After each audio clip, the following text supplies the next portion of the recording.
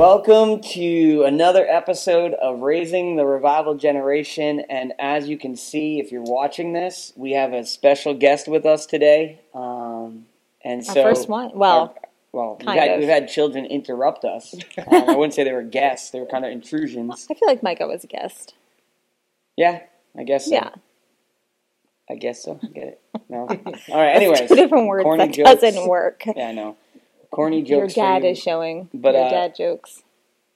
I need to get through the intro. We haven't even gotten that far. Oh, it's gonna be great.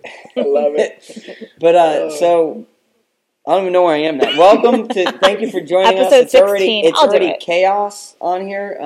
We you add two people can function really well. You add that third. It's like a I didn't realize I was supposed to wear a hat. This is my new Boston hat, by the way. Baby blue, which you said isn't actually baby blue. It's not. I actually want to know something interesting. I missed baseball so much that yesterday I watched the terrible Oakland A's take on the terrible Angels, and it was just terrible baseball all around, and I was enjoying myself. So it's America's pastime. I was excited about it. I spent 20 minutes watching that, and then I turned it off because I was like, this is really bad baseball. Anyways, okay, you're gonna go back to that intro, or no? We're just gonna go with it. Okay. So if you like baseball, this is the podcast for you. And if you don't, this is still the podcast for you because we don't talk about baseball. We talk about parenting, but not just parenting. The calling of being a parent and how God enables you and gives you the ability to parent your kids. Like oftentimes we think of it as just being our own job. Sure. Our kids. We need to discipline them. We need to shape them and mold them. But actually, the most important thing we can do as parents is introduce them to the Holy Spirit. Yeah. Amen. Because it's the Spirit who produces fruit. Amen. Just as the Spirit produces fruit in your life, as you walk according to the Word of God and allow Him to speak to your heart and produce things in your life, it does that to your children too. Yeah. Amen. And so we brought Josh here. Josh, you're from North Point Bible College, formerly known as Zion Bible College, which is actually how we met because that's my alma mater. Yep. I graduated from there, and so we're gonna interrogate you. Sounds good. Because that's what the crowd wants. Is they want interrogation. They want to know who you are, why you're here, and what you're doing.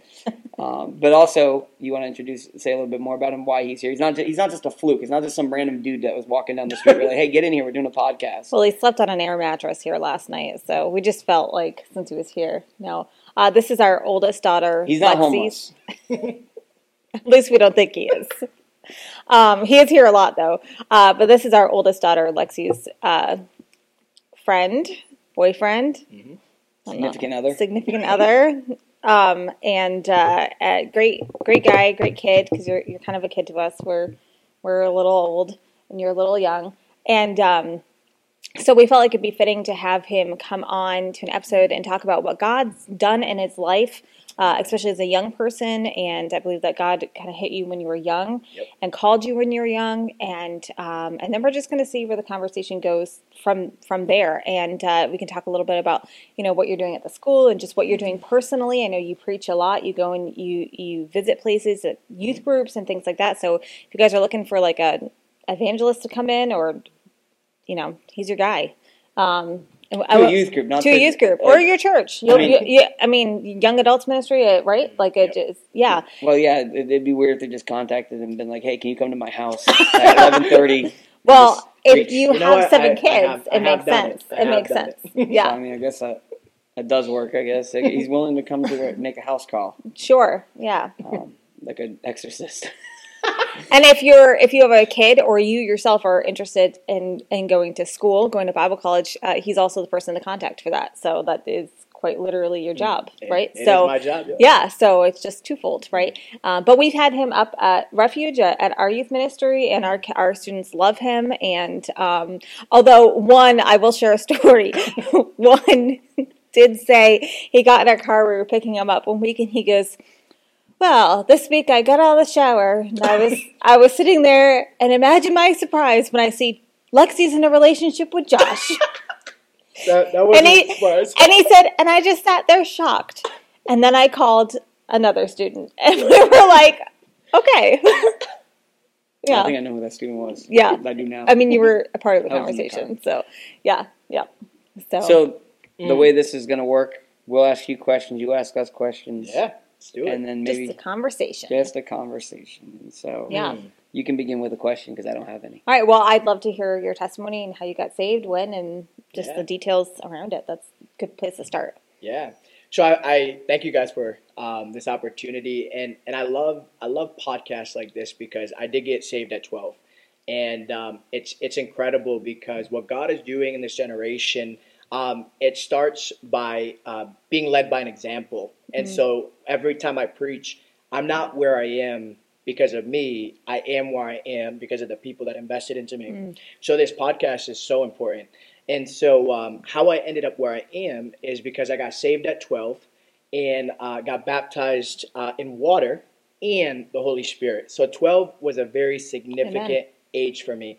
And so I actually became a youth pastor at 17 because of how impactful my mentors were in my life. And just the difficult situations, the struggles, we need leaders and people to invest into us. Amen. And so that's why I get to do what I'm doing today, recruiting for North Point Bible College and traveling to different youth ministries, encouraging them, because I know the significance that if I didn't have who I had in my life, I wouldn't be doing what I'm doing.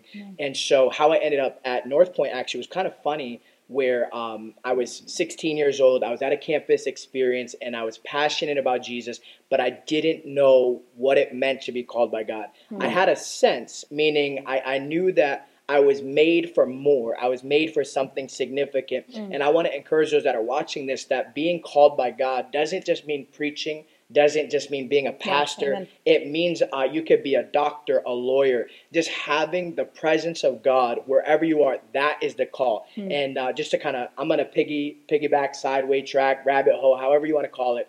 One of my favorite scriptures is Exodus 35, talking about Bezalel, that he was anointed by God to be a craftsman. And so I always talk about that story because so many people, they feel less than or insignificant because they're not preaching or they're not ministering, but that is your ministry. Amen. And the word ministry is serving, and you do that anywhere. So how I got to North Point actually was I went to a campus experience, felt like God called me to the school, but I didn't end up there until 5 years later. So I was 16 at the time. I got there at 21, and I never wanted to go to college because I felt like I was not smart enough, or I felt like I couldn't do it. And one significant thing that has happened is wherever God calls you, there's always purpose behind it. So when I ended up at North Point, I also met you guys. I learned more. I grew in my relationship with Jesus. As much as I complain about it sometimes because school is hard, it's difficult, but you have to do hard things sometimes so that you can mature and grow. So that's kind of, I was 12, got saved. I knew ministry was the direction. I didn't know what ministry looked like. I was a CNA at one point, so I worked in nursing homes, worked with individuals that were elderly and cared for them physically. Then I worked with individuals with disabilities, people that were looking for jobs and just people to help them. And then I worked I was a bucket boy at a ice cream shop. So all of those were ministries to me. I did get to preach. I did get to minister. But just bringing Jesus wherever you go, that's true ministry. So how was the gospel introduced to you? You're 12 years old. Lay that picture down. What did that look like? It was like a who, what, when, where. Yeah. So the gospel, the statistics say that you have to hear the gospel 7 times to accept it. So it wasn't a suddenly for me. It was a transaction multiple times with people that just loved me and talked about Jesus. So it wasn't that I was at a service and I raised my hand and accepted Jesus. That happens, and I see it all the time. But for me, it was asking questions. It was working through fears and insecurities. And so to hear about Jesus, that it's not just a God that I have to please or look for, but it's a God that looked for me. It was a God that pursued me. And recognize it was so incredible because when I was 12, I recognized that there's something, not that there's something wrong with me, but I'm not good in my own self, or that my thoughts are just they're not good thoughts, or my behaviors are not good behaviors. But when I heard about Jesus, who says I love you anyway, and I heard about Jesus who said I'm gonna Come to me, all who weary or in heavy burden, and I will give you rest. I needed rest. I was 12 years old, and I had a hole in my heart. I was doing activities, baseball, soccer, Cub Scouts, Boy Scouts, but I had a hole in my heart. And it wasn't until I met Jesus himself, and it wasn't this big vision, it wasn't this big supernatural experience. It was a peace that filled my heart. And it was just kind of how we're talking today. It was building relationship over 11 years. Yeah. So. Amen. Amen. Yeah, we just had a student who shared his testimony, and that was what his thing was too. Is that he had a lot of hurts. Yeah. Yeah. And he couldn't figure out how to heal himself, and he couldn't figure out how to get rid of those hurts. But it was so oftentimes, like when we do in ministry, people get the idea that like to preach the gospel, and it is true. It's true. There's a gospel. The gospel is repentance. Yeah. But the gospel is good news. Yes. Amen. Yep. So when someone's hurting, when someone's broken, and Jesus is calling to them, come to me. Yeah. The issue he's dealing with is it's like the woman who was caught in adultery, right? Yeah. They bring her out, her sins are evident. Yeah. But what does Jesus say? He doesn't say you need to repent of your sins right now. Yep. He looks at everybody else and says, you without sin, cast the first stone, and no one throws a stone. And then what does Jesus say? He says, go and sin no more. Yeah. Amen. He says, no one condemns you. Yeah. I don't condemn you. Yeah. Go and sin no more. And so oftentimes we get it where we have to they have to repent. They have to repent. They have to meet Jesus. That's right. Yeah. They have to meet Jesus. Right. Because when they meet Jesus, he lines everything right perfect. So true. And so it's not overstepping that. And it's awesome that someone came along, or I don't know if someone came along. You never said. I said a couple people came along. So my parents actually, I had incredible parents, and they loved me. They encouraged me.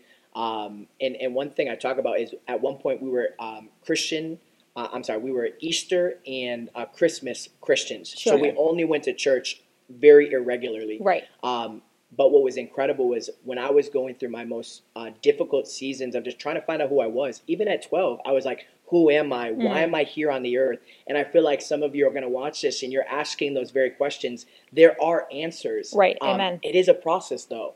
And so it took me 11 years to get bold and confident and in love with Jesus. It didn't just happen overnight. Sure. But again, it was God pursuing me. Even when I walked away a couple of times, I didn't completely turn away and do all these different things. But my heart wasn't given fully to God. So it was a process of daily recognizing I need Jesus today as much as I need him yesterday. So there's another interesting story there that, because you said you used to go to church Christmas and Easter, and just because I have hidden knowledge that the viewers don't have, is your parents actually are serving in ministry? They're pastors now. So it was they actually got ordained when I got ordained. So my dad got ordained as a pastor when I was 17, and he was always doing ministry, but he was never recognized for what God truly called him to do. Amen. And so that was a really special moment because my dad, he was serving under me as a youth leader as I was a youth pastor. Wow. Oh, wow. So the humility that my dad carried, and I never recognized it fully until even just a couple months ago, where my parents, they did so much for me to push me forward. And that's what parents do. Amen. They're platforms for their children. And so what's really cool is I'm learning that I get to be the platform for the next generation. That's right. So it's not that you establish something and then the next generation destroys it. No, they build upon it. Yeah. And so that's what we get to do in this generation. Yeah. Yeah, and that's been our kind of testimony, is that the ground that we plow is stuff that our kids never have to plow again. Yeah. Right. And that's the mindset, not just of, so as a family, that's our mindset, right? So we're taking steps that our kids, and we're fighting battles that our kids will never have to battle, never have to plow, because we've done it for them. Right. Yeah. So all they get to do is build off of what we have. They get to build their families and their ministries off of how far we've gone with them, and how much we're willing to take them with us. Yeah. Because you can leave them in the dust. You can say, this is my ministry, which And happens a lot of times. I was going to say that's been like traditionally in our Western churches, we've seen a lot of that. I mean, you can scroll on social media and you can see where people talk about, they're deconstructing their faith and they grew up going to church and all of these things, but there was a disconnect there between God's Spirit and versus behavior modification and just going to church and things like that. And so that's one of our goals in what we're doing with our kids and what we're doing here is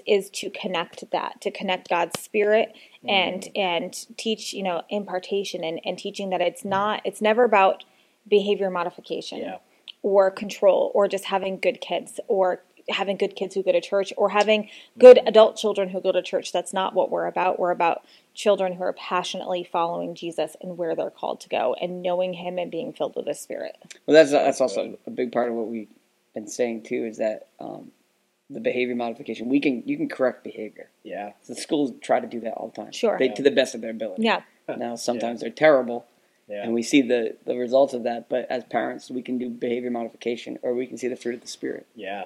Yeah. And one has an eternal effect, and one is not just a moment. Yeah. So if a kid is doing something wrong and you just do behavior modification, not saying that you don't correct or discipline, but that but if that's the only goal of parenting is just to raise kids that don't go to jail, right? Then you're going to get the fruit of that, and they're not going to be serving God, and they're not going to go to church. But Jonathan Shellsworth was just preaching on this the other day, and it has to do with Tiff, your boss. Yeah. One of my favorite bosses. Yeah, just in case he watches this, right? Yeah. But actually, he's very, like I was telling you last night, he's very dear to us. But he was saying that his parents moved from the town that they lived in the city that they lived in the state that they lived in, to go to a church that was Spirit-filled, because it was so important for their kids to know the Holy Spirit and to love the Spirit. Yeah. And he was saying, what he was telling his viewers was, he was like, if you're not in that church now, then maybe it's time for you to think about transitioning to a church where your kids can know the Spirit, because the Spirit brings the fruit. The Spirit is what equips. Yeah, the Spirit does all that work that you can't do as a person. Yeah. He's the heart transformer. Yes. Not the behavior modificator. Yes. So he doesn't just change he doesn't just change actions by discipline. He changes heart, which changes lives. Which changes action. That's actually part of my testimony. So if you don't read the Bible, I encourage you, read the Bible, because there's so many incredible stories that the Pharisees, the Pharisees were the religious people of the day. So technically, I'm a religious person of what I'm doing. And so how I ended up at North Point actually was kind of funny, where I was 16 years old. I was at a campus experience, and I was passionate about Jesus, but I didn't know what it meant to be called by God. I had a sense, meaning I knew that I was made for more. I was made for something significant. And I want to encourage those that are watching this, that being called by God doesn't just mean preaching, doesn't just mean being a pastor. It means you could be a doctor, a lawyer. Just having the presence of God wherever you are, that is the call. And just to kind of, I'm going to piggyback, sideway track, rabbit hole, however you want to call it. One of my favorite scriptures is Exodus 35, talking about Bezalel, that he was anointed by God to be a craftsman. And so I always talk about that story, because so many people, they feel less than or insignificant because they're not preaching or they're not ministering, but that is your ministry. Amen. And the word ministry is serving. And you do that anywhere. So how I got to North Point actually was, I went to a campus experience, felt like God called me to the school, but I didn't end up there until 5 years later. So I was 16 at the time. I got there at 21, and I never wanted to go to college because I felt like I was not smart enough, or I felt like I couldn't do it. And one significant thing that has happened is, wherever God calls you, there's always purpose behind it. So when I ended up at North Point, I also met you guys. I learned more. I grew in my relationship with Jesus. As much as I complain about it sometimes, because school is hard, it's difficult, but you have to do hard things sometimes so that you can mature and grow. So that's kind of, I was 12, got saved. I knew ministry was the direction. I didn't know what ministry looked like. I was a CNA at one point, so I worked in nursing homes, worked with individuals that were elderly and cared for them physically. Then I worked with individuals with disabilities, people that were looking for jobs, and just people to help them. And then I worked I was a bucket boy at a ice cream shop. So all of those were ministries to me. I did get to preach, I did get to minister, but just bringing Jesus wherever you go, that's true ministry. So how was the gospel introduced to you? You're 12 years old. Lay that picture down. What did that look like? It was like a who, what, when, where. Yeah. So The gospel, the statistics say that you have to hear the gospel 7 times to accept it. So it wasn't a suddenly for me. It was a transaction multiple times with people that just loved me and talked about Jesus. So it wasn't that I was at a service and I raised my hand and accepted Jesus. That happens, and I see it all the time. Sure. But for me, it was asking questions. It was working through fears and insecurities. And so to hear about Jesus, that it's not just a God that I have to please or look for, but it's a God that looked for me. It was a God that pursued me. And recognize it was so incredible because when I was 12, I recognized that there's something, not that there's something wrong with me, but I'm not good in my own self, or that my thoughts are just they're not good thoughts, or my behaviors are not good behaviors. But when I heard about Jesus, who says I love you anyway, and I heard about Jesus who said I'm gonna come to me all who weary or in heavy burden, and I will give you rest. I needed rest. I was 12 years old and I had a hole in my heart. I was doing activities, baseball, soccer, Cub Scouts, Boy Scouts, but I had a hole in my heart. And it wasn't until I met Jesus himself, and it wasn't this big vision, it wasn't this big supernatural experience. It was a peace that filled my heart. And it was just kind of how we're talking today. It was building relationship over 11 years. Yeah. So. Amen. Yeah, we just had a student who shared his testimony, and that was what his thing was too, is that he had a lot of hurts. Yeah.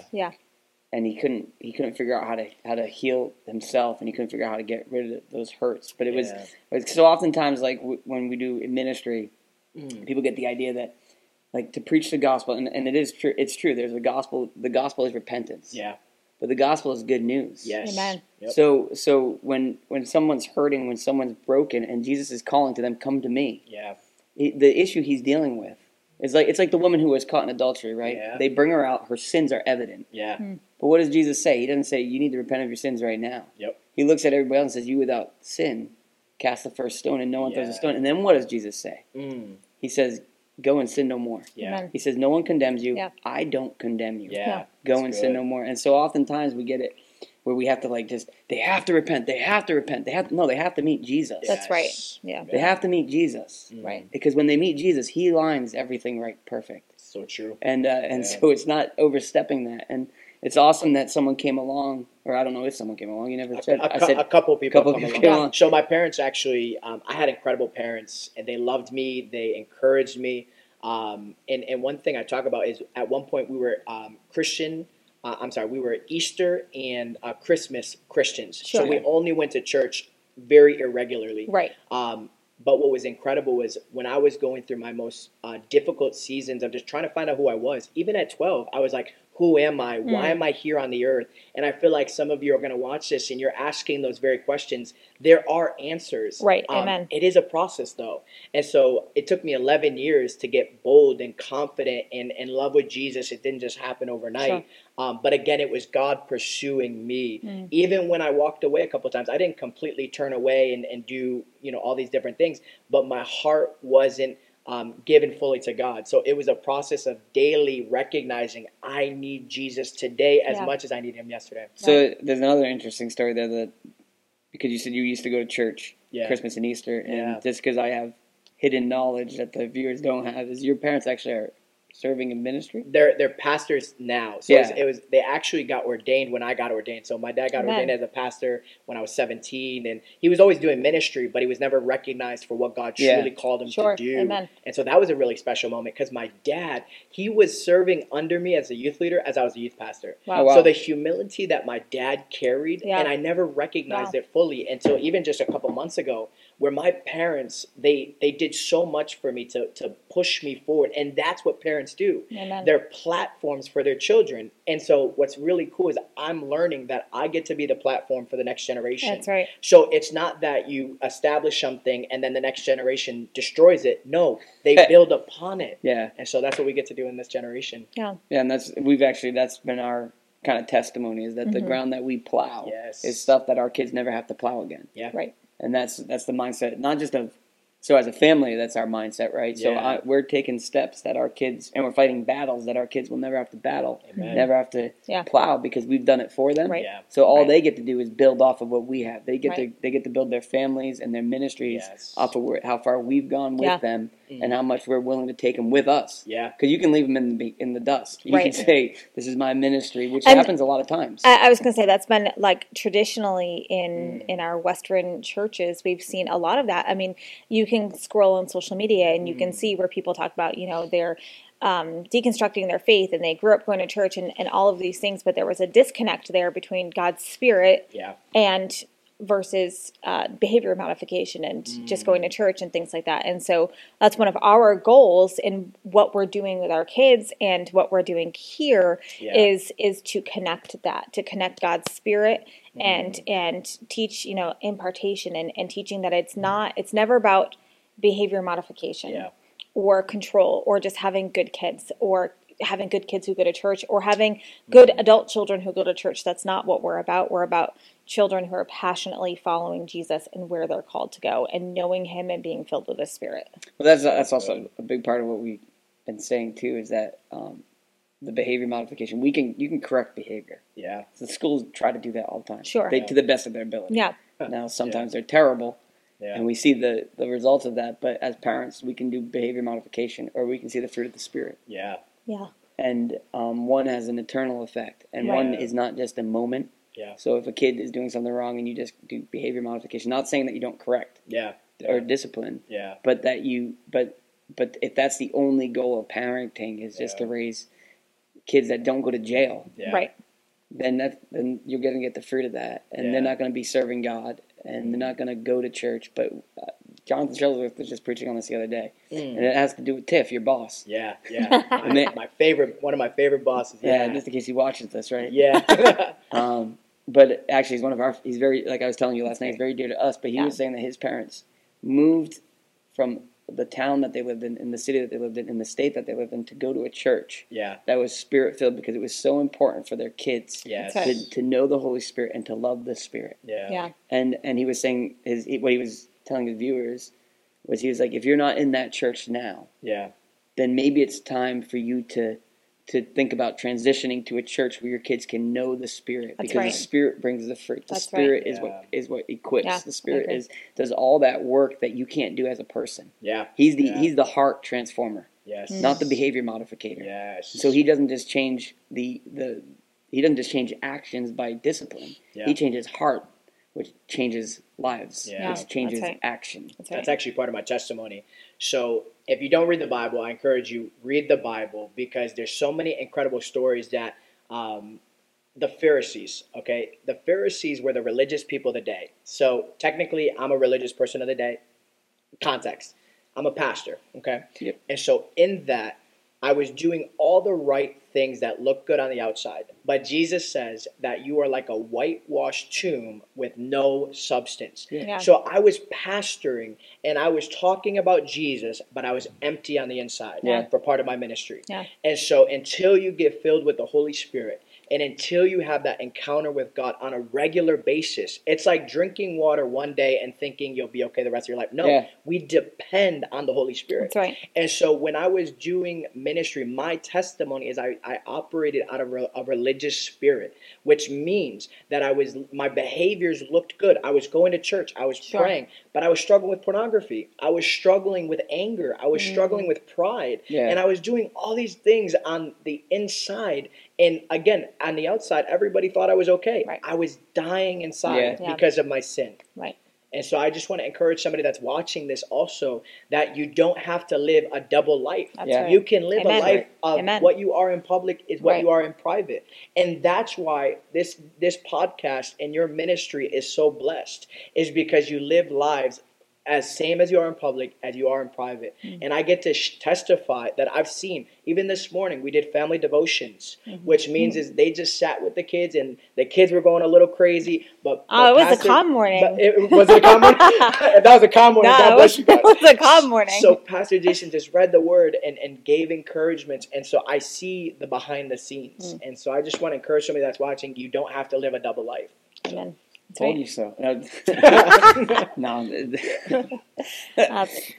What you were saying about the Pharisees, one of my favorite parables that Jesus tells is he talks about the Pharisee and the tax collector. Yes. Yeah. And so the Pharisee goes into the temple with the tax collector, and he's praying. He's like, God, I thank you that I fast twice a week, and I give a tenth of everything I got. And then he looks over, and he says, and I'm not like that one, the tax collector who's a sinner. Yeah. But I do everything right and according to the law and all this other things. And then it says that the tax collector was sitting there just beating his chest, saying, God, have mercy on me, a sinner. And Jesus says, you know which one went home righteous? Yeah. The tax collector. That's right.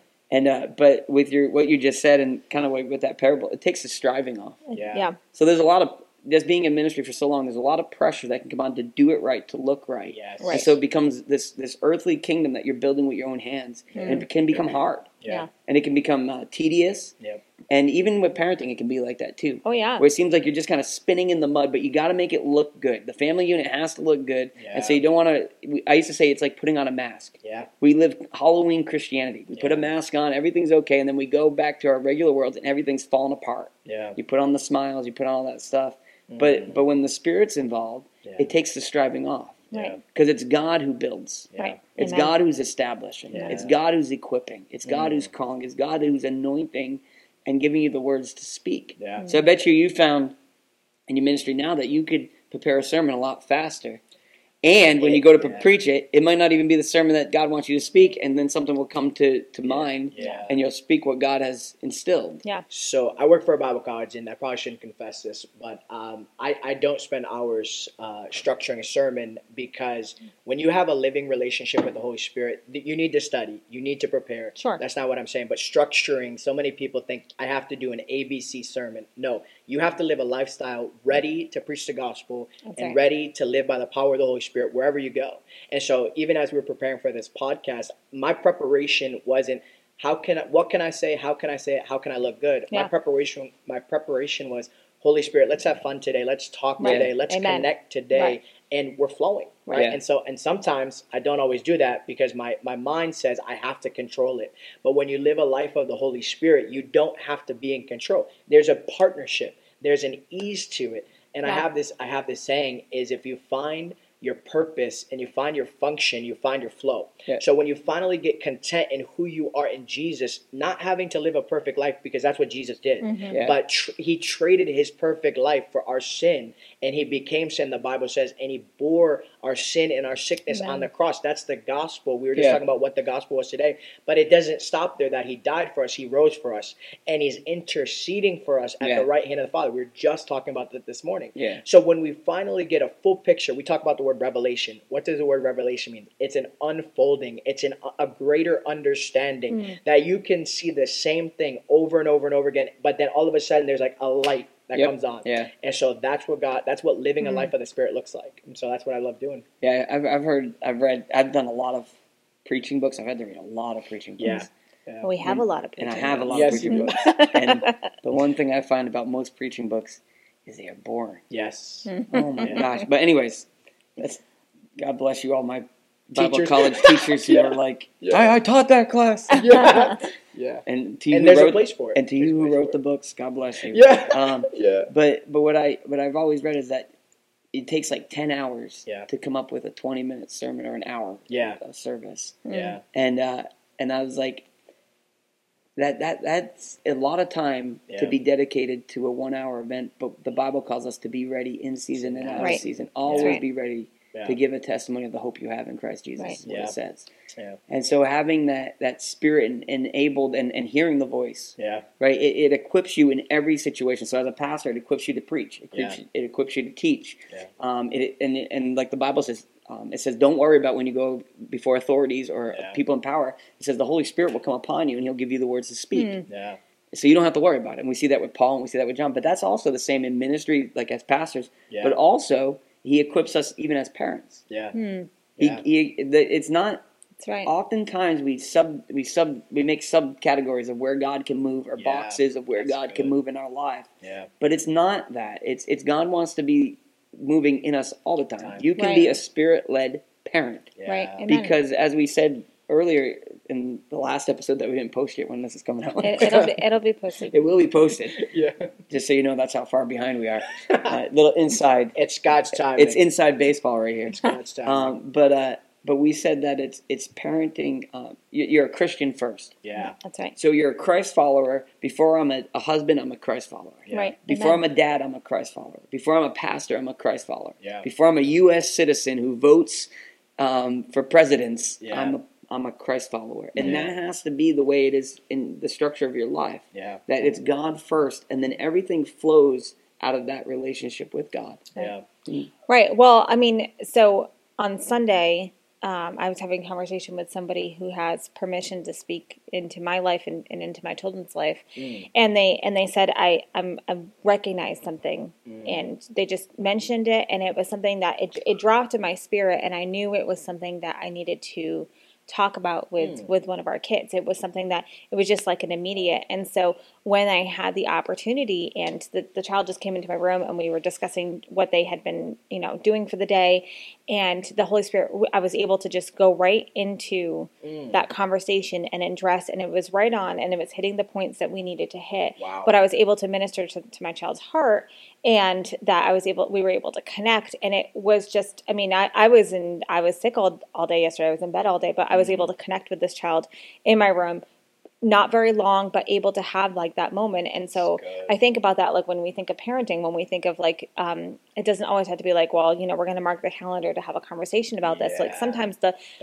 we need to be obedient, and we need to be hearing the Spirit on when we need to address things, or when we need to talk about things, or when we need to just, connect with our child's heart, because that's something that needs to be done often. We need to be feeding their little hearts and having connection with them, and having them feel connected with us, so that way the conversation just flows. But anyway, that's what that just reminded me of, is being ready in season now. And sometimes things come up in our kids' lives, and we also need to have the ability to address those things, and we need to be led by the Spirit and be filled with the Spirit to address those things. Because if we try to do it out of our own flesh, then that's where our mouths tend to get us in trouble.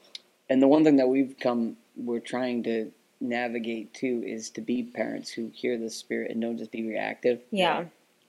That's been our life for a long time, is reactive parenting, and it's something that we are naturally very reactive people, so we have to continually arm ourselves and be proactive against that. It's almost like a 12-step program. So like you have to admit things in the things that you have that you need to let go. Right. Yeah. So and that's humility. Yeah. Right? So we're called to outdo one another in humility. That's what the epistles say. Paul writes that. But the other thing is humility is to say, like, God, I struggle with anger. Yeah. And so please take it from me. Right. Yeah. That's right. And acknowledging it, and sometimes it's not overnight, because when some things are habit, it takes a while, but sometimes it is overnight. Sometimes God gives you the spirit of joy, and so when bad things happen to you, your car blows up, you're just like happy as could be on cloud nine, skipping with the Holy Spirit. But when things continue to happen, like in family, it's an acknowledgement. Yeah. And so for us, one thing that we did, we're sharing with you now. Yeah. If you want to get married and have kids, maybe this is wisdom for you. So if you're single and you want to get married, this is the podcast for you too, because we'll share wisdom. Yes. But one thing that we did was humility was a big part of it. So as a parent, you can take the authoritative role and say, I'm the parent, I'm the one in charge, so I'm always right. This is my kingdom, I'm the king, and you are my peasants, you listen to what I say. Right. But that's not biblical. No. And that's not showing them the heart of Christ. Right. Yeah. And that's not showing them the love of Christ. And that's not pointing them to Christ. Yeah. So one thing that we started doing, which is humility, is when we mess up. So we are human. Yeah. And sometimes we respond in anger because we're frustrated. Yeah. But to go back to them and say, do you forgive me? Yeah. Is showing them the importance of being of what the gospel is. It's to say, I'm not perfect. Jesus is, and I'm sorry I messed up. Mm-hmm. You're not just my child. Yeah. But you're my brother and sister in Christ, and I need to make right with you what I made wrong. And to not lay the blame on them too, because as parents, it's easy to do that. It's easy to be like, well, I'm sorry I lost my cool, but you were doing X, Y, and Z. It's like.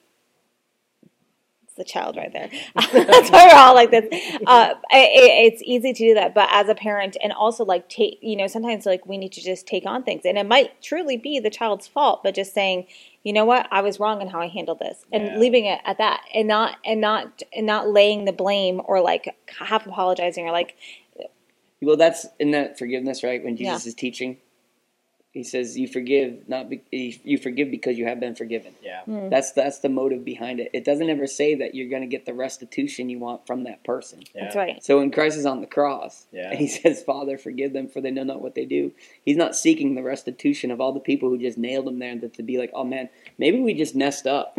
Yeah. But it's his ministry. He's saying, "Father, forgive them. They don't know what they're doing." Yeah. And so for us, and I'm using this as personal. So because that's something that we actually do. Yeah. Right. We actually try We to try. implement, is that when we mess up, is to acknowledge that you did something wrong. Don't try to sweep it over, because there's two things that are at work, right? I keep leaning off the screen, but there's two things that are at work. Two fingers, not one. And that is that there's condemnation from the devil. Yeah. Right, and that's when you mess up, and he says, "Look how stupid you are. Yeah. You can't get this right. You're always going to be messing up. This. This is who you are." That's condemnation, and we Yeah. know that there is no condemnation for those who are in Christ Yeah. Jesus. But the Spirit, we know, has the ministry of conviction. Yeah. And now conviction is different, and they're very close. Yeah.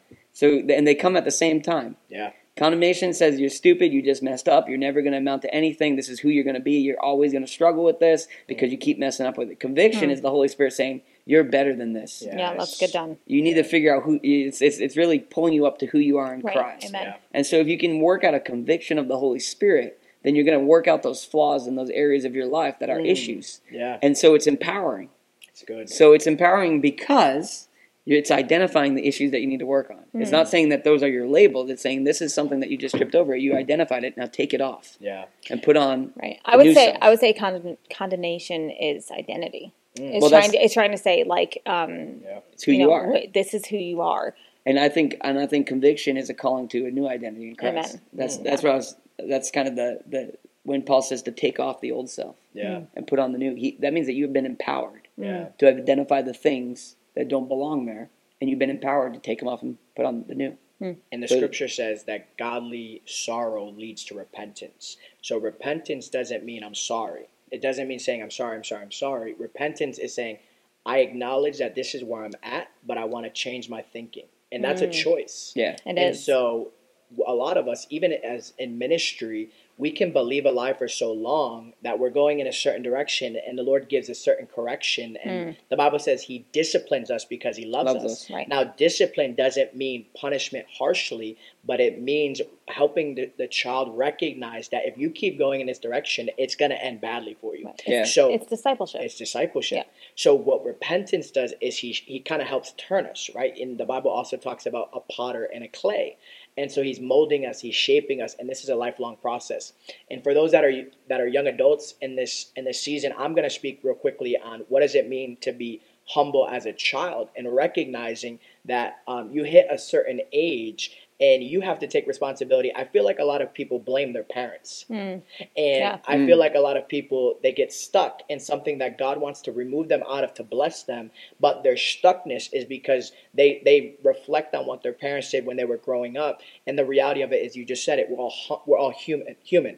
Yeah. And so as a child, recognizing that my parents were incredible, they had their moments of, making me feel a certain way. But the reality of it is I'm now recognizing it's my choice of how I want to respond and talk about forgiveness, right? And so it's funny because I remember talking to my dad one time about a year ago or 2 years ago now, and I said, it's not even worth having a relationship with you. Now, mind you, I'm in ministry serving God, and I said, Dad, I don't want a relationship with you. But it's by me recognizing it's not all his fault. And a lot of it is also I was dealing with shame and sin and all these different things. The Bible says that sin separates us and it causes us to run and hide. And it's funny because I've even had some encounters with certain relationships recently, and my old nature was run, hide, forget about them. But that's not the gospel. The gospel is reconciliation, where you're not going to be perfect at it, but it's you both recognizing whatever type of relationship you're in, child to parent, marriage, brother, sister, whatever it is, you have the ability to say, you know what? Perfection is not what we're striving for. It's humbling ourselves and recognizing Jesus is going to heal us. Jesus is going to bring us through us. And it's funny because I've seen it happen with my parents. I've seen it happen with my brother. I have the most incredible relationship with them today. It's not perfect. It's incredible. Amen. What that means is when we fight, now check this out. One of my parents' way of disciplining us was to sit on the bed and say we're not leaving until we're saying we're sorry. And the funny part is, at 23 and 25, we still do that today. And so I want to encourage you, discipline doesn't mean hitting. Discipline Amen. doesn't mean That's yelling. right. Yeah. Discipline means helping the child recognize what you did was wrong here. But again, it's not who you are. And there's more easier ways to help a person. And the Bible says, I'm going to use love. Love covers a multitude of sin. Amen. Love corrects, but also love in 1 Corinthians forgets. It doesn't keep a record of wrong, and sometimes we fail to do that. And so anyway, I'm very encouraged by you guys because you operate in the spirit of love, and it's not a spirit of perfection.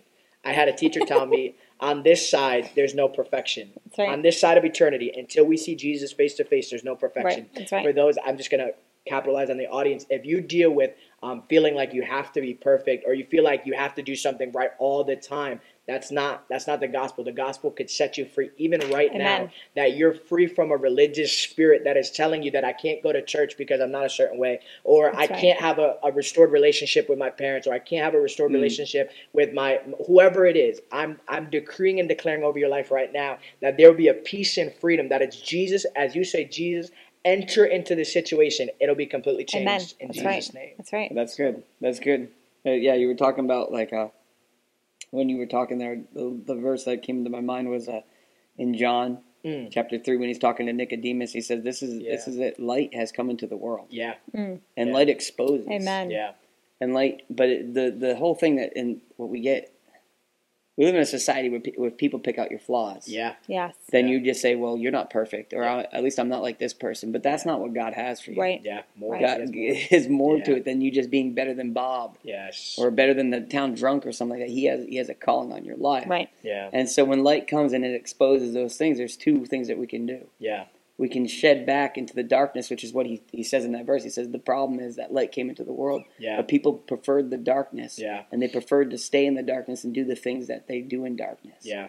But when we respond to the light, that's when the burden's lifted. Yeah. And the other thing of it too is, as we're talking about this, is oftentimes when it comes to our walk with Christ, and even when we share the gospel, people are like, "Well, I don't know if I'm there yet." Yeah. The problem is you're never going to be there yet. That's right. That's why Christ came. Yep. That's why Paul would say with the law, like when we tried to be righteous in and of ourselves, we just found out we couldn't do any of it. Yep. And it made us all depressed and sad because we can't save ourselves. Well, I think when we think of like in calling, right? When we always think of like when people are like, "Well, I'm called to this, but I'm not ready yet." Like I'm not ready yet. I'm not. And don't get me wrong, training and education is of course incredibly important. Yeah. But especially when we're talking about our children and we recognize a call in our child's life and who they're supposed to be. A lot of it is like, well, someday they're going to do this, and someday, like, no. Like, if you recognize a calling of evangelism in your child, bring them out to evangelize. You begin to cultivate it and to pour into it and to do it now instead of just, waiting for the perfect moment, because that perfect moment doesn't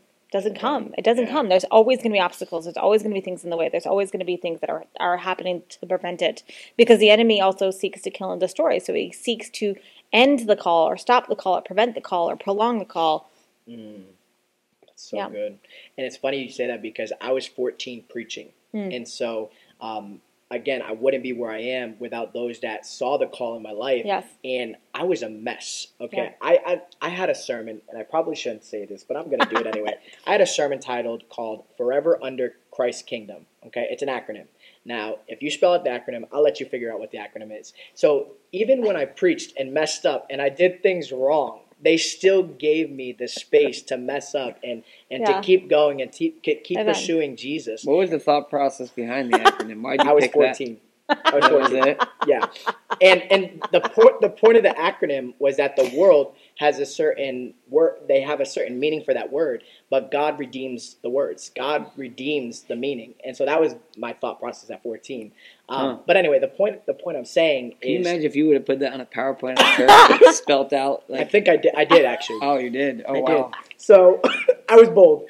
And so I recognized that even when I was 17, some of the things I was preaching, I'm like, why did you give me a mic?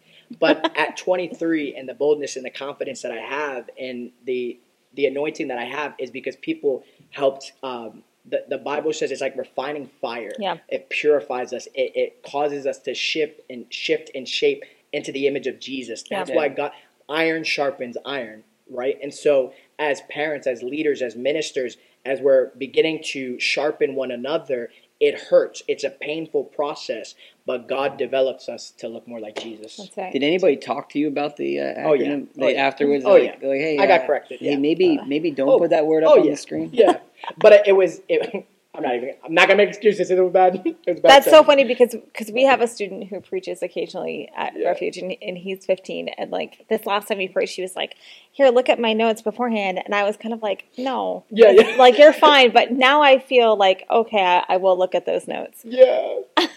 It's wisdom. It is wisdom to be, and it's funny because it's like athletes, right? You don't put an athlete that's going into the major leagues. You don't throw them out there by themselves and just no. There's strenuous things that we have coaches, we have people around us to help again shift and shape us. The disciples walked with Jesus for 3 years. That was their education. Right. That was their schooling.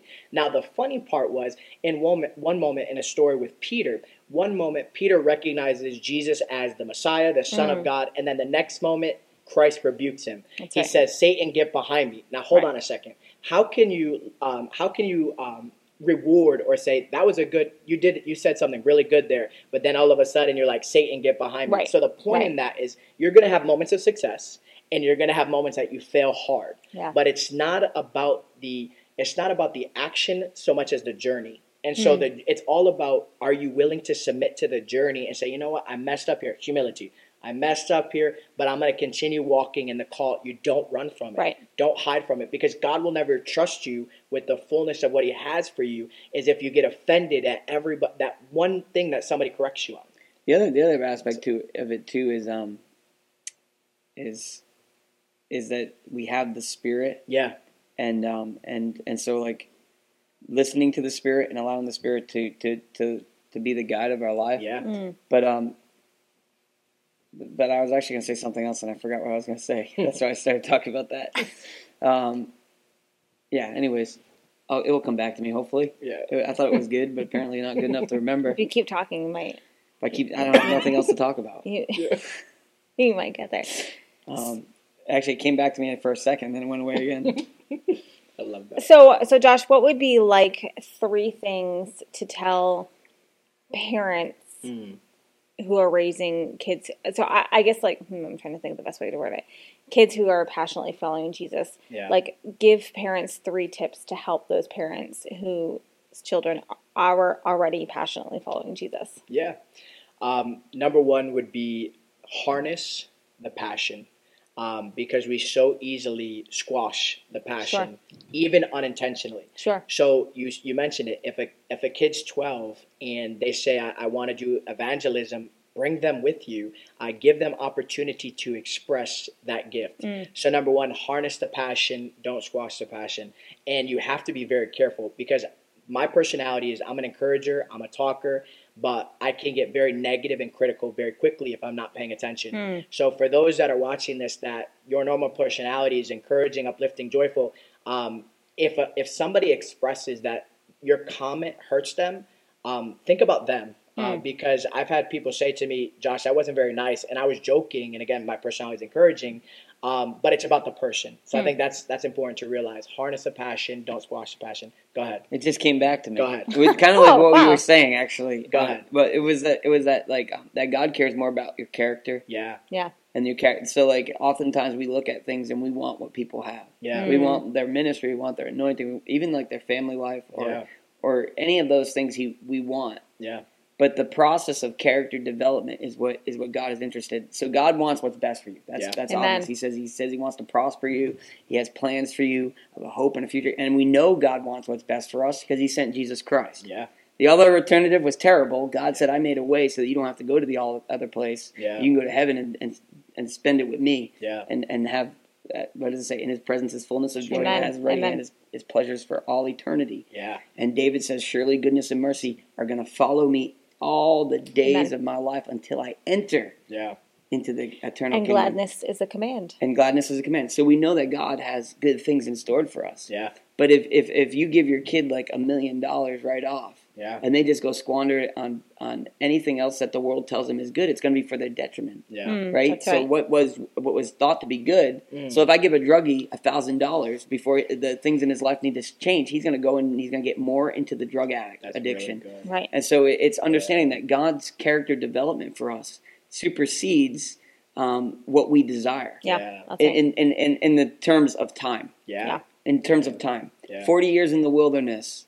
When actually for Abraham, I'll go to Abraham instead. Yeah. The promise was made. Yeah.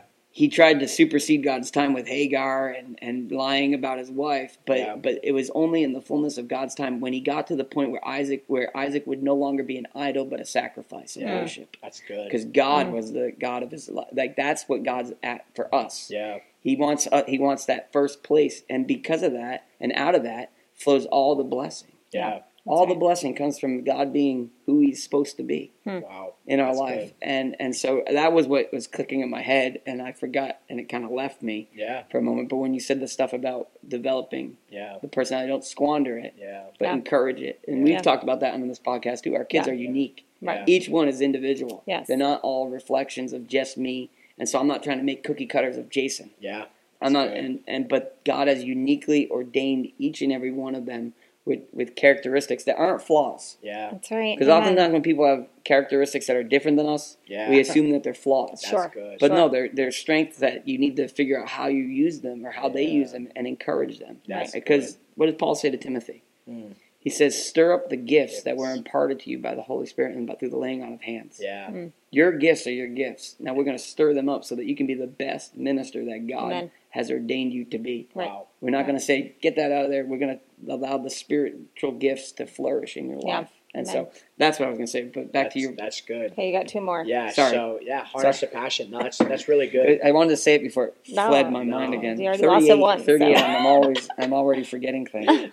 You're 38 and passionate, and I love it. And so I guess I could piggyback off the what you just said is your strength can become your weakness if it's not balanced. Sure. And so instead of identifying, oh, you're weak in this area, you're weak in this area, you're weak in this area, as a parent, why not identify the strength? Amen. Because it takes just as much as energy. Yeah. It takes just as much as time to develop, because kids, like you said, are so moldable and so malleable. And I believe adults are as well. But they've been through so much trauma and brokenness, they forget how flexible and moldable their heart can become. That's right. And so I guess my second point would be is identify the strengths and really pour and invest into that. And then if you see not a character flaw, but something that's different from you, embrace it and strategize. How can I serve them? Because even one thing I'm studying as me and Lexi are moving forward is in the book of Ephesians, it says, husbands, love your wives as Christ loved the church. Mm-hmm. So as a man, my responsibility is to love Lexi, the family, just like Christ loved me. That means I have to lay down my desires and my passions to make sure that that my family's taken care of, that those that I'm serving are taken care of. And yes, God blesses me with my desires and all these different things, but we become so quickly to make it about ourselves. Mm-hmm. Even when we're serving others, sometimes I'm a gift giver. And it was funny because I was watching a Jonathan Shuttlesworth marriage conference, and he said that he would give gifts sometimes to please something inside of his heart rather than what his wife wanted. And so the reason I'm bringing this up, because I feel like sometimes that we do things for other people thinking that will bless them, but it's not really about them. You make it about yourself. It's about yourself. And so my second point was, again, identifying the strength. But I really felt like somebody needs to hear that begin to find out who the other person is, not just marriage, but everybody, every relationship. Value it like Christ values you. And that makes it easier. Now, the third one would probably, so the first one is harness the passion. The second one is find the strength and really develop that. And then I think the third one would be is operate in love. And that's very hard. That's right. The Bible says, again, love covers a multitude of sin. And one of my favorite passages to study about love is 1 Corinthians 13, verses 4 through 7. It begins to identify love is patient, love is kind. It doesn't keep a record of wrong. It doesn't boast. It's not self-seeking. It's the famous wedding verse. The famous wedding verse. But as a body of Christ, okay, if you believe in Jesus, then you become one with everybody that follows Jesus. Right. And Right. so we need to be operating in love at all times to all people. Even Paul says it, I become all things to all people Right. because it was love, it was sacrificial. Now, what does that have to do with parenting? If a child makes a mistake or they don't do something that you're asking them to do, rather than yelling at them and telling them how much they're not listening and how much they're not respecting you, love them anyway. And that's what begins to transform them. You know what's funny? I was doing something with somebody, my dad actually, and the Lord told me, he said, the thing that's going to change the situation is not you telling him what he's doing wrong, but by you just being obedient, being faithful, even if he was wrong. Right. Just obeying, humbling myself, and just loving him. And 2 years later, that's when things begin to change. Amen. And so with love, what does it do? Love begins to transform. And I'll give one quick testimony to kind of just end this point. One day I was in ministry and I got broken and devastated by something that happened, and I fell back into pornography. This was a couple years ago. I fell back into sin. And the crazy part was, it was a Saturday night, and I specifically remember this because I've never had such a love encounter, even in my whole ministry walk. I've had incredible encounters with the Lord, but this was a love encounter that completely transformed everything. So Saturday night was an awful experience, awful night. It was like a floodgate opened up, and for those that are watching this, sin is pleasurable for the moment, the Bible says. That's right. But it drags you away and it breaks you in the end. I just really want to emphasize that because sin is not worth losing the blessings that God has for you. Now, Sunday morning comes about, and this pastor prays over me. He says, lift up your hands. The Lord says you have holy hands. I'm going to pause there for a second. The Lord says you have holy hands. And I said, hold on a second. The night before, I was in sin, and God just showed up such a loving way that says, again, that's not who you are. And so for a parent that's watching this, recognize your child may fall over and over and over again, but that's not who they are. And what changes them is not punishment, is not pain, it's love. Right. Amen. Isn't that what the Bible says? Like the righteous man falls, falls seven times, but he gets back up. Gets back up. Yeah. Amen. And so, with two things that you said to love like Christ. Yeah. That was the first thing. Like husbands love your wives. Yeah. Christ loved the church. Yeah. And I was sitting there and I was, because I just preached on Ephesians actually, and I was talking about how when he's talking about in him, that's a love relationship between Christ and the church. Yeah. Like we're seated with Christ because we're the body of Christ, and a wife and a husband are one flesh. Yeah. But when you were saying that, what came to me, what I felt like God said was to love your spouse enough to do the will of God. Wow. So Jesus says, I do the will of the Father. Yeah. I only do what God has sent me to do. And we know that the will of the Father was to send him to the cross for the church. Yeah. And so love your spouse enough to do the will of God. Because then you're going to find that your marriage is going to be just as God ordained. And it's going to succeed. And it's going to be fruitful. And it's going to be a pleasure. And it's going to be a joy. And it's going to be this mutual, this a bond of peace. Amen. It's going to be a beautiful thing that's happening if you can love your spouse enough. And I'm saying that on both sides. Yeah. Amen. All right. So love your spouse enough to do the will of God for them. Yeah.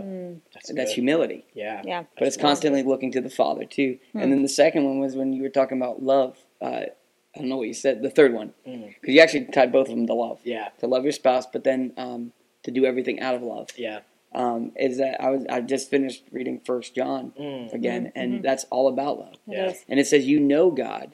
We know that you know God because you do things out of love, because God is love. Amen. Yeah. So if you associate with God, if you're a God-first person, then the things that motivate you are going to be the things that motivate God. Yeah. Right? So when it says, Hear, O Israel, the Lord your God is one, you will love the Lord your God with all your heart. What has your heart drives you. Yeah. What has your heart moves you and motivates you. Yeah. So if you love God, then the love of God is gonna motivate you to love others, to love your spouse the way that Christ loved the church. It's gonna love your kids in a godly way where you're parenting them and shepherding them and stewarding them and confirming calling upon their life. Yeah. And you're going to do all those things out of that love for God. Yeah. Amen. And so those are I just wrote them down so I didn't forget. So I forget a lot of that. Amen. That was good wisdom there. Thank you. Yeah. Thank you. The spirit of wisdom is upon me. Yes. To revelation. To write down notes. Yeah. Because I forget bad. Yeah. Thank God for technology, because there's so much, and it's so funny. I was talking to somebody about this the other day about the preparation process. When you're such a yielded vessel, and yielding doesn't mean, again, I wake up saying I'm going to do perfect for Christ. It's yielding and say, you know what, Lord, I know who I am outside of you, but the Bible says apart from you, I could do nothing. And so when you recognize daily, it's a daily choice. I'm going to nail that one more time. It's a daily recognition and a daily repentance. And it's so funny. The reason I'm saying this, because I feel like there's somebody that's been in the Lord for so long that they're just going through routine and there's no more love for what you're doing. And so I just want to speak to that now, that it's a daily choice. Remember your first love. Right, I was just going to say that. The Bible says in Revelation that I commend you. Jesus commends the church for doing the right things and having the right attitude, but they lost their love for him. And especially what I value about this podcast is it's raising the next generation about revival. And it's not revival as an event, it's a revival as a lifestyle. That's right. Amen. That's it. Right. Yeah. So I'm so thankful for this. And so, That's actually right. It's a lifestyle, and it's if blatantly honest, the one thing I desire more than anything for my kids is to love God. Amen. Because I trust that if they love God enough, that God is going to bless their lives and cause them to prosper in the areas that He has for them. Yeah. Well, one thing that we pray continually over them is that all the days of their life that they be following Jesus, or that there wouldn't be a day in their life that they're not following Jesus and connected with Him and pursuing Him and allowing His love to just overflow their life. That's just a continual prayer that we have over and over, that they would be in Him, grafted in all the days of their life. I think that's a powerful thing too about testimony, because we haven't done everything right. Yeah. No. And we actually started doing things right more recently, in our life and in our marriage. But when God says that He blesses, He blesses. It's that quick. Yeah. It's not like 10 years down the road. That's right. It's when you submit and you humble and you say, God, we just want to walk in obedience to your word. Yeah. And we want to honor you in every area of our life, that you just start. God's like, okay, I've been waiting for this. Yes, Like, that's right. Here God's not slow. We're slow. We are I remember the Pastor slow Sam ones. saying that in a sermon. He's like, God, why are you so slow? He's like, I'm not slow. You're slow. It takes you forever to get to where I want you to be, so I can just bless you, and so that I can speak to you, and so that you have to go through all these. Oftentimes, we have to go through all these ritualistic practices. But God's just waiting for us, and God's waiting for us to get to that point where He can truly bless our lives. Yeah. And so, as a parent, like once you've tasted and you've seen that, like I want my kids to be able to, like, I don't want them lacking anything. Yeah. And because of my relationship with my Heavenly Father and the way that He's done so many miraculous things in our lives. That's right. Over and over. Over and over and over again. I want that for my kids. Yeah. See, I mean, it's not, I'm not telling you don't set up a college fund, don't have a plans, like, cause it's the blessed person, the righteous person leaves an inheritance for his kids. Right. Yeah. But if you leave all the money for your kids and then you don't ever get them into their heavenly inheritance, right, then how much discredit did you do them? That's really good. Because I can trust God enough, and God's still working in our lives. So our story's not over. Like we're not decrepit and dying, and we're on our last day. No, we're still young. We're still walking it out. We're still walking it out, and we're still seeing the hand of God. Yeah. We're still seeing the blessing of God. Right. And we already know that our better days are yet. He still has promises He made to us. Yeah, I was going to say we have promises that are not fulfilled, and they're going to come to pass, because our God is not a liar. Our God is not a liar, and our kids know that, and we know that. Yeah. But this whole thing that as parents, so I'm speaking to parents. You spoke to everybody as whatever. I'm speaking to parents. That's good. That you can trust God enough. Yeah. That when your kids understand who He is and they love Him and they walk in that relationship where they're loving God with all their heart, that God blesses them. Amen. That God is a God of blessing. He's not a God of curse. In fact, He took the curse. Yeah. Jesus became a curse for us. Amen. Yeah. So that we could be the blessing, that we could walk in blessing and in the inheritance that He has for us. Yeah. He says, seek first the kingdom of God. Yep. Not when you get there. Yep. He says now, and then all these things will be added unto you. Yeah. Amen. You don't have to worry. Yeah. Our God is a good Father. And because He took the title of Father, there's things that we don't have to worry about. That's right. Amen. And that's what Jesus is saying. He's like, why do you worry about tomorrow? Right. Don't you know your Heavenly Father loves you? Amen. And because He loves you, you don't have to wake up in the morning and say, where's my breakfast? Yeah. God's already bought breakfast for the week. Yeah. You can walk in the reality of who He is as a Heavenly Father and experience the blessing of Him on this earth. Amen. And so that's, as parents, like that's what I want my kids to understand. Yeah. Is God is holy. God is righteous. Amen. God is far above all things. Yeah. But he's surrounded by the smoke and the turbulent, the storms and the clouds and the lightning thunders, as it says in the book of Hebrews. But then he says, you can approach me. Yes. That's an amazing thought, because he's Amen. our heavenly Father. And he's a good Father. Come on. He says, I am a good Father. Yeah. And so Amen. that was good. just on me. Yeah. That's good. You have anything? I mean, you guys do a lot of talking. Now if you just I say, like, spot the preachers in this episode. Which now, one is not wearing the hat? If this was a woke podcast, you'd be like, and God is our heavenly mother. And I would have been like, nope. I moved my head at perfect timing there. That was like really great. In one. Yeah. I would have been frustrated, like Paul said. Looked at the Spirit and say, be gone. Sorry. Oh, we're never going to get Matinized. Never going to get what? We're never going to get Matinized. No. YouTube's like, absolutely not. All those No. Oh, I almost said something. Don't All those really super fundamental people are like, yes. Oh, my goodness. Still a law that we can bring our wives to the state court on Sundays and beat them. As maybe reminded me. Lots of people have been beaten into the love of God before. Not by God. Yeah.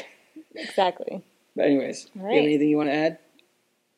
And spot the preacher. Preachers.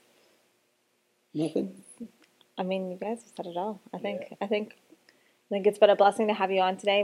We appreciate you taking the time. You know, you guys gotta leave and catch a flight and get out of here, but we appreciate what you're doing for the gospel and the young people. And we've seen the impact in our own youth ministry, and then going forth for those, if you guys don't know, North Point Bible College is a ministry school strictly for ministry, and so it's an important role that you have at equipping and getting students in there to recognize the call and to and you get forward in that. You get a unique perspective too, because you kind of you get to dabble in both, the educational and the practical. Yes, So you have to go around and you have to preach. So you see the importance of understanding the Word of God, but then the aspect of having the practical application. So it's one thing if I just started reading the Bible to my kids. But as we know, that Ezra, right, in the book of Nehemiah, when he read the law, he expounded on it and gave them practical application of what it meant. So it's understanding that, that it's not just a reading of God's Word, which is powerful and effective all by itself. Amen. But God equips people to expound it and make it applicable to life. And that's if you only hear the Word of God and you don't know how to apply it to your life, then you're just going to live.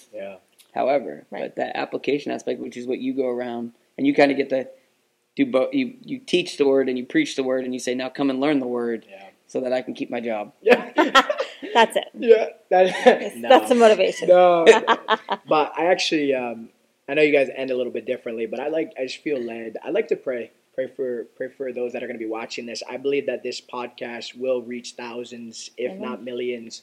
And it's not just a proclamation because I love you guys, which I do. But what we just talked about today is so incredibly important in this generation.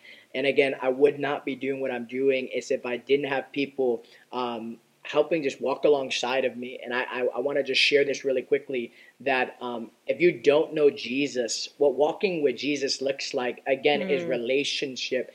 I'm going to pray a prayer really quickly, but this prayer is just to give you a direction, to give you a open door, but you have to walk through the door. That's right. And so I just want to invite you that if you don't know Jesus, I want you to pray this with me. The Bible says all who call on the name of the Lord shall be saved. So your simple act of just following in this prayer is God watching your heart and saying, that person is inviting me in, and I'm going to show them how real I am. Right. And so many people don't realize the difference between Jesus and religion is Jesus is knocking and waiting. Jesus is waiting for an invitation of acceptance of what he already did. Right. Religion is you having to pray a certain amount of times, eat a certain amount of food, or whatever that looks like. It's a practice. Right. But Jesus is a relationship. Yeah. And so for those that are watching, parenting and living holy and living a godly life starts with recognizing recognizing that I need Jesus. I need help. And it doesn't just happen overnight, as we talked about through this whole podcast. It's a daily submission. It's a daily recognizing. Even the Bible says that Jesus didn't start his ministry until he was 30 years old. Yeah. Can you imagine that for a second? I want you to, before I give you this prayer, imagine the Son of God, the Word who became flesh, humbled himself such to an extent that he did not start preaching and he did not start doing miracles until he was 30 years old. That's right. Now, the crazier part was he only did it for 3 years. Right. That's right. So many of us young people and so many people that are pursuing ministry, we want the power of God. We want the miracles. We want all these manifestations of whatever it is. But God wants you. That's right. And at the end of the day, the Bible says that we're all going to stand before God. And so I know I talked about this invitation, but I just want to say this 1 second, is that we're going to stand before God and we're accountable for what we hear and what we do. That's right. And so for those that are you watching, I'm sorry to admit this, you are now accountable and responsible for the decision you're about to make after we pray this prayer. It's what you do with Jesus matters. That's right. What you do with your life matters. It matters generationally because we serve a God of Abraham, Isaac, and Jacob. A generational God. Now here's the prayer. I'm going to pray this prayer, but I also want to invite you that if you feel called into ministry or you just want to discover your giftings or whatever God has for you next, stay connected to the podcast, number one. Number two, get connected to a church. Lake Church is where the family ministers at and partners with. Lake Church in Newport, New Hampshire. Yep. Get connected. And then the third thing would be is get connected to such an extent that you're around people that will help you discover your gifts, will help you discover your calling, and you walk in it. And there's a freedom because it's all about serving. I'm going to say that one more time. It's not just about what you do, your gifting, but it's about serving. That's right. And so, yes, we get to preach, we get to minister, we get to travel. But at the end of the day, if you can't clean toilets and if you can't serve your family, you're not doing anything fruitful. It's true. And so let's pray this prayer. And then there will be links. There will be things in this video that will help you take those next steps. Absolutely. Amen. Absolutely. So if you've never prayed this prayer and you want to know who Jesus is and you want to accept him, I want you to pray this after me. Dear Jesus, I believe you came. You lived a perfect life. I believe you died on the cross for my sin. I believe I need you in this moment. And I believe you rose from the dead and you are sitting at the right hand of the Father in heavenly places. And I pray that that joy and that peace that was talked about today would enter my heart right now. I say yes to you in the mighty name of Jesus. Amen and amen. The Bible says that angels are rejoicing in heaven for when one sinner acknowledges Jesus. And so I love you guys. God bless you. And thank you so much. And so real fast, this is what we're going to commit to doing. If you prayed that prayer and for the first time, or maybe you're rededicating, if you could reach out to us. Let us know. Because we would love to actually get some material to you. Yes. We have a gift we'd like to give you. And the first thing being a Bible. We want you to have the Word of God in your hand because that Word of God is living and active. It's powerful. It's a sword. And it can be used, and it's going to be the means by which God speaks to you and equips you and calls you and continues to guide you in this life. The Bible says that David says, your word is a lamp unto my feet and a light unto my path. It literally guides you on the path of righteousness and keeps you from tripping and falling and falling into traps and snares that the enemy sets. And the second thing I want to say real fast is because you're talking about Jesus' ministry, is that there's parents who are watching this and there's ministers who are watching this who are like, you're like, okay, I'm committed to starting to do ministry. Amen. The first thing that happened when Jesus was committed to start doing ministry, Satan showed up. He went to the wilderness and he tried to discourage him. He tried to lure him away. And he tried to get his eyes off of the call that God had for him and the will of God for him to fulfill, which is going to happen in our lives. That's right. When we step into ministry, Satan comes. That's right. Right off. And what does he hit hit us us with? with? Includes just leading your family. That's what I'm talking about specifically. Because it was for us too. It's like, well, how do we do Bible reading with kids? It's weird. It's awkward. The first time was chaos. But that's Satan. And it's still a little chaos, but it's getting better.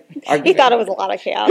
We're like, oh, it's a chill day. He's like, the kids are a little much. But it's getting better. Like I can ask him a question, and some of them will just say Jesus because they're young, and we have to be like, well, Jesus is not the answer to every question. He's the answer to the world's problems, but not every question. But they're getting stuff and they're saying stuff. Right. They are. And so. But Satan's going to come along. He's going to try to distract you. Yeah. Yeah. He's going to try to discourage you. He's going to say, like, this isn't working. You're not good at this. Rebuke him. Yeah. Amen. Yeah. You have authority. Yeah, rebuke him, because that's what you have now. You have the Spirit of the living God inside of you. You can look at that. You can look at that spirit of fear, that spirit of discouragement, and say, "Be gone in the name of Jesus Christ," because my God has equipped me, because He's called me, and I know He's called me because He's blessed me with kids in my life. Amen. That's right. And He's blessed you because He's thought that you were worthy enough to have them and to steward them, and He's going to equip you to do the things that you need to do. That's right. So just remember that. If Satan shows up, just start telling him to get lost. He's a defeated foe. Jesus says, "I've given you the ability to trample on serpents," and that's nothing like that's what He is. That's all He is. He's nothing more than that. Yeah. He's a serpent to be trampled on. And real quick, sometimes all it takes is recognizing that there's a spirit behind things. Yeah. Like recently there was a situation in my life, and I was up, and I just was like, why am I anxious? So, like, why am I fearful right now? And I literally said audibly, I said, "Oh." And I'm a little slow. It takes me a little while. I said, "Oh, this is a spirit." And as soon as I named it, as soon as I said that, it was gone. And I was actually just immensely filled with peace, just like an overwhelming it. And all I had to do is just recognize, "Hey, you're a squatter. You're not allowed to be here." And just saying like, "Oh, I know what you are. Get out." And so sometimes you just even have to just naming it and saying like, "Oh, okay, there's a spirit behind this. You're not allowed to be here. Get out of my house." It's good. And continue to go forward. It's like, why'd you even show up? You idiot? Yeah, like right. But it takes. I mean, for me, it always takes me a while where I'm like, "Oh, that's okay. This is a spirit. I'm not crazy." But as you walk in, it's usually what quicker. it is. It does. It's much it goes easier from to weeks to days, right from days to hours, moments, from hours to and that's what it was. It was a moment of me going, "Why am I so anxious? Like I'm not like the spirit of anxiety is not something that I'm struggling with. Like this is." And I was just like, "What is this?" And I said, "Oh, this is just a spirit that is squatting." Because that's what they do. They come and they squat until you're like, "No, get out. You're not allowed here." So so know this. God is great. Amen. And the Bible says this. It says, "In Christ the fullness of all the deity dwelt," meaning all of God was in Christ. Amen. And then He goes on to say this, "And Christ is in you." Hallelujah. That's good. Let that sink in for a moment. You have power, you have authority because Christ is in you. He's put His Spirit inside you. So walk in it. Amen. Walk in it. Parent in it. Work your job in it. Yeah. Amen. Okay? And everywhere you go, the power of Christ is upon you. Yeah. So I almost said the power of Christ compels you. That's right. But this is not a Hollywood horror movie. If you know that movie reference, know that was a thing of our past. So walk in the fullness of all that God has for you. Satan's going to try to discourage you because when you walk around in the fullness of who He is, you bring victory everywhere you go. Amen. And so we love you. Yeah. Thank you for being a part of the Raids in the Revival Generation. Josh, thank you for being here. Yes, thank you. It was great having you. You actually get to have insight into more than just the podcast side of things because you spent the last 3 days with us. Yeah. And so you get to hear the door rumble every time the kids are going through too. So we're like, every time we look over that way, it's because we're in anxious anticipation of who's going to barge through that door and say, "Mom!" But God loves you. And if this podcast has blessed you in any way, if you could just do us a favor and that just is hit the heart, the thumbs up, whatever it is on your platform, leave a comment if you have that capability and just share it. We believe that God has called us to this podcast specifically, and so we would love for you to share it with those that you recognize that would be blessed by it. Not just podcasts. This is a ministry. This is a ministry. So it's a ministry, and it's a growing ministry. Amen. So those of you who are tuning in now with episode 16 is what we're on, is you guys are at the grassroots movement. Amen. Yeah. This is a grassroots movement that is spreading, that God's doing amazing things through as He's enabling parents. Yeah. He's saying, so long you've parented out of this perspective, but I have something better. Amen. Yeah. And that's really what it's about. Right. It's an awakening of who we are as parents. It's a calling. It's an equipping. It's a God anointing thing that's happening. Right. And so that's what we want to encourage you in.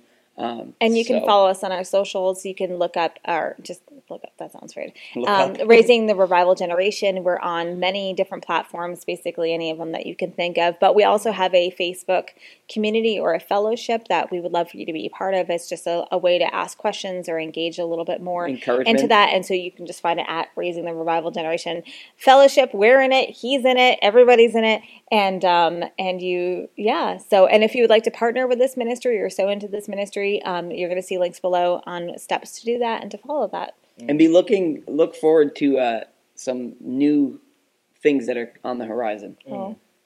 So it's more than just a podcast. Amen. We want to equip you. We want to put things in your hands that you can have.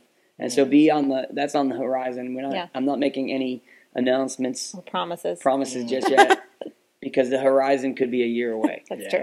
But God is birthing stuff inside of us to empower people, empower parents to do the things that God has called them to do. Amen. And so just be on the lookout for that. I'd like to say one thing about the partnership too. The Bible says we're a body, right? Amen. And so if you've been blessed by this podcast, we didn't plan this. I want you to seriously consider working with this ministry, because God's given you a ministry in and of itself. The Bible says that God entrusts you with a vision, but unless you serve a vision first, God can't give you your own vision. Right. So if you feel called to youth ministry or you feel called to serving the next generation, I would encourage you partner 3 ways. Financially is number one. It's incredible to see the behind the scenes that weekly they feed those that come to the youth ministry here. So I know you guys are doing something else, but they feed children that just come in that may not have food. Number 2 is they're giving materials away. They're taking time. So seriously consider that if you're looking for a worthy place to put your finances, this is an incredible place to do it. Number 2 would be your time. Is share this. Take your time to tell somebody that you heard a story, because the Bible is all about testimonies. And so if you just feel like you want to do something with your time, serve youth, whatever capacity that has blessed you in this moment, consider your time. And then 3rd is your talents. We can't do this by ourselves, right? Yeah. I'm gonna confess something. I'm not a media person, so I'm a preacher. So I do one thing and do one thing only, is talk. And so if you're somebody that you're like, I want to use my talents for something, if you're good at graphics or you're good at talking, whatever it is, and you just want to figure that out, this is a great ministry to connect with so that they can help develop you and give you opportunities wherever that looks like to fulfill your purpose as well. So your finances, your time, and your talents would be 3 great ways to partner with this incredible ministry. And just with that, when you say you're not a media person, isn't that what God does, where He connects people, Yes. where He connects partners who are weak in one area and strong in the other area, and that's how you developed your relationship with Lexi. So Inside baseball. That's what it was. It was out of a need for somebody to help you with media. Yes. Yeah. Or a need for somebody to help you with media. I'm not sure which one it is, but yeah. Okay, wait. I feel like I know we're gonna end, but I feel like we have to tell this quick story. So how me and Lexi. This is pretty much how we end every episode, by the way. Yeah. We try to end. And then halfway through the episode, we end, and then we don't actually end. So it's so funny because let me just testify to something really quick.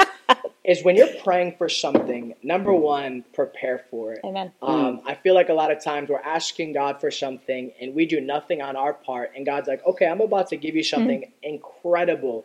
But it takes cultivation, it takes intentionality, and it takes a building up. And I heard this one sermon by T.D. Jakes. He said, God gives you a tree, and you have the free will and the choice to make whatever you want out of that tree. Now, where we're going with me and Lexi was I had the opportunity to come and preach. And for 10 years, I've been praying for marriage and relationships and all these different things. And God had to break me to such a point that I had to surrender it. A lot of people, I feel like even there's a reason we're going to kind of segue into this. You feel like your dreams or the passions that God has given you, that God has forgotten about it. He hasn't forgotten about it. Amen. He's preparing you to such a capacity. The Bible says that He can do more than we can ask, think, or imagine. So what that means is you may feel like you're called to open a restaurant. Maybe God has 10 restaurants for you. Now let me segue this into meeting Lexi. So when I was here preaching and I had to surrender after 10 years of me trying to do it my own way and being so broken and so devastating, I actually did give up to an extent where I was like, God, this is never going to happen. I'm tired of chasing this. And if you're watching this, stop chasing it. Okay. Amen. Now, I was tired of chasing it, and I got to start preaching here at the youth ministry.